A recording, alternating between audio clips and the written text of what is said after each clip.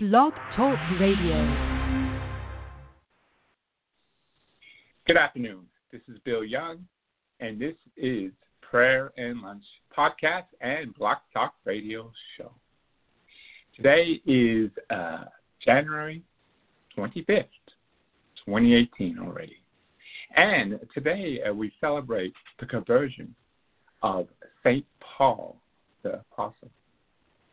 Now, I guess most of us know the story of St. Paul, but it is still amazing.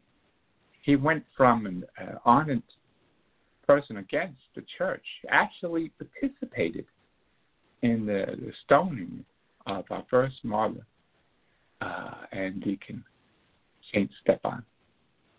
And so that alone, God, for his mercy, would have someone who actually participated in the murder of his beloved Christians and his saints. That is amazing. And for those who have not maybe known the whole story, I did look it up. Push it right here so we can see it. If I could find it right here. Oops. Okay. And so today is the version of St. Paul the Apostle feast day, which is January 25th. And he was born into a Jewish family who was descendants from the tribe of Benjamin. He was a Roman citizen from birth and was a young man at the stoning of St. Stephen. And as an old man, he was in the palace of the birth between the beginning of the Christian era. He was educated in Jerusalem to strict observance of the ancient law. He was trained in the practice of distillation and returned to Titus before the public life of Christ began in Palestine. After the death of our Lord, St. Paul returned to Palestine. He was profound conversion made him zeal for the religious fascination against the Christian church. He even took part, as it says, in the stoning of St. Stephen. He played an active role in the persecution of the Christians that followed. He was commissioned to go to Damascus to arrest the Christians there and bring them back to Jerusalem.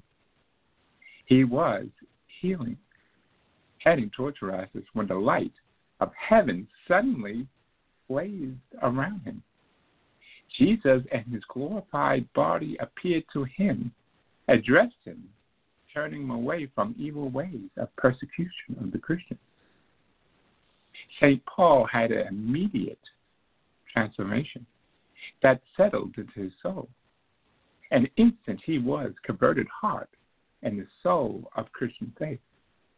He soon was baptized and had named his name from Saul to Paul. He began to travel and preach the faith, and those who would just listen. He became a great apostle of the Gentiles and made free missionary journeys, which brought him to Asia Minor in southern Europe. St. Paul had 14 of his epistles found in the New Testament. We know that he was martyred as an apostle in Rome around the year 65. He was beheaded in Rome, and his body is kept in the Basilica of St. Paul near the Austin Way. And that is an amazing transformation. And we also think of family members who need that transformation. Personal family, my son, who says he's an atheist and does not even believe in God. And he grew up in the church. He was baptized and confirmed. He even was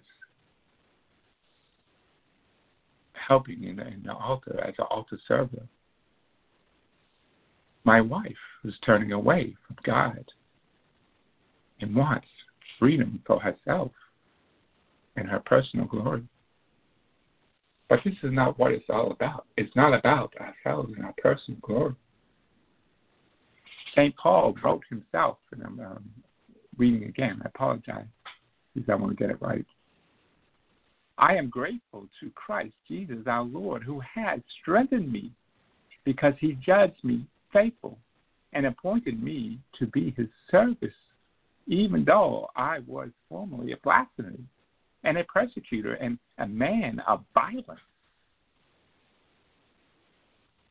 The saying is sure and the worldly is full, accepting that Christ Jesus came into the world to save sinners, of whom I am, for that very reason, receive mercy, so that in me, as a former, Jesus Christ might display the utmost patience, making me an example of those who would come to believe in him for eternal life.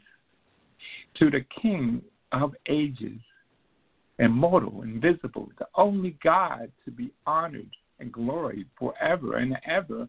Amen. This is a quote from St. Paul, the Apostle.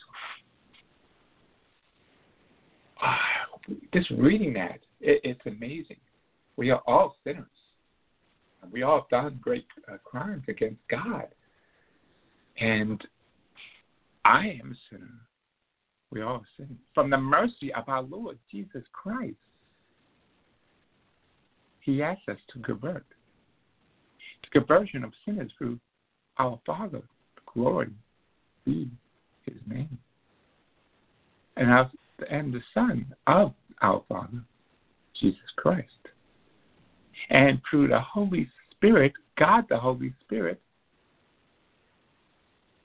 we have wisdom and praise. And praise to the Lord. I love you, our Lord Jesus Christ. I love you, God the Father Almighty in heaven. I love you, oh God, the Holy Spirit who's guiding us at every moment of our lives. I love you, the mother of our Lord Jesus, Mary. I love all the apostles and all the saints who help guide us every day. I love my guardian angel who guides me through every little moment of my life. And all the angels in heaven to come to help us and guide us. And one day destroy the evil Satan and put him in an abyss where he belongs, in hell. Through the name of the Father and the Son and the Holy Spirit. Amen.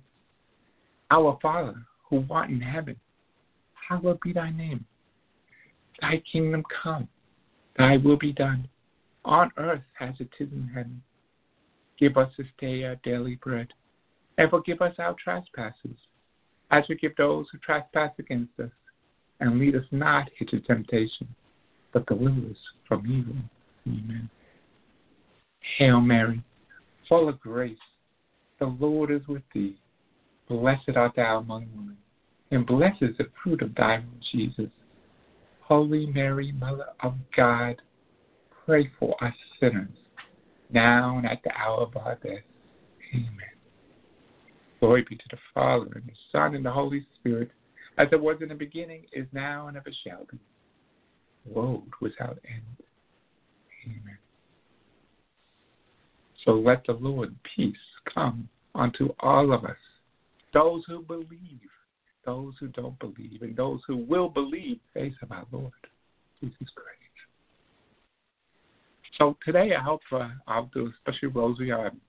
Due to time restraints on my podcast, I'll do a rosary for this, but not online. So I would help and hope everybody will do a rosary today and every day, because that's what Mary asked.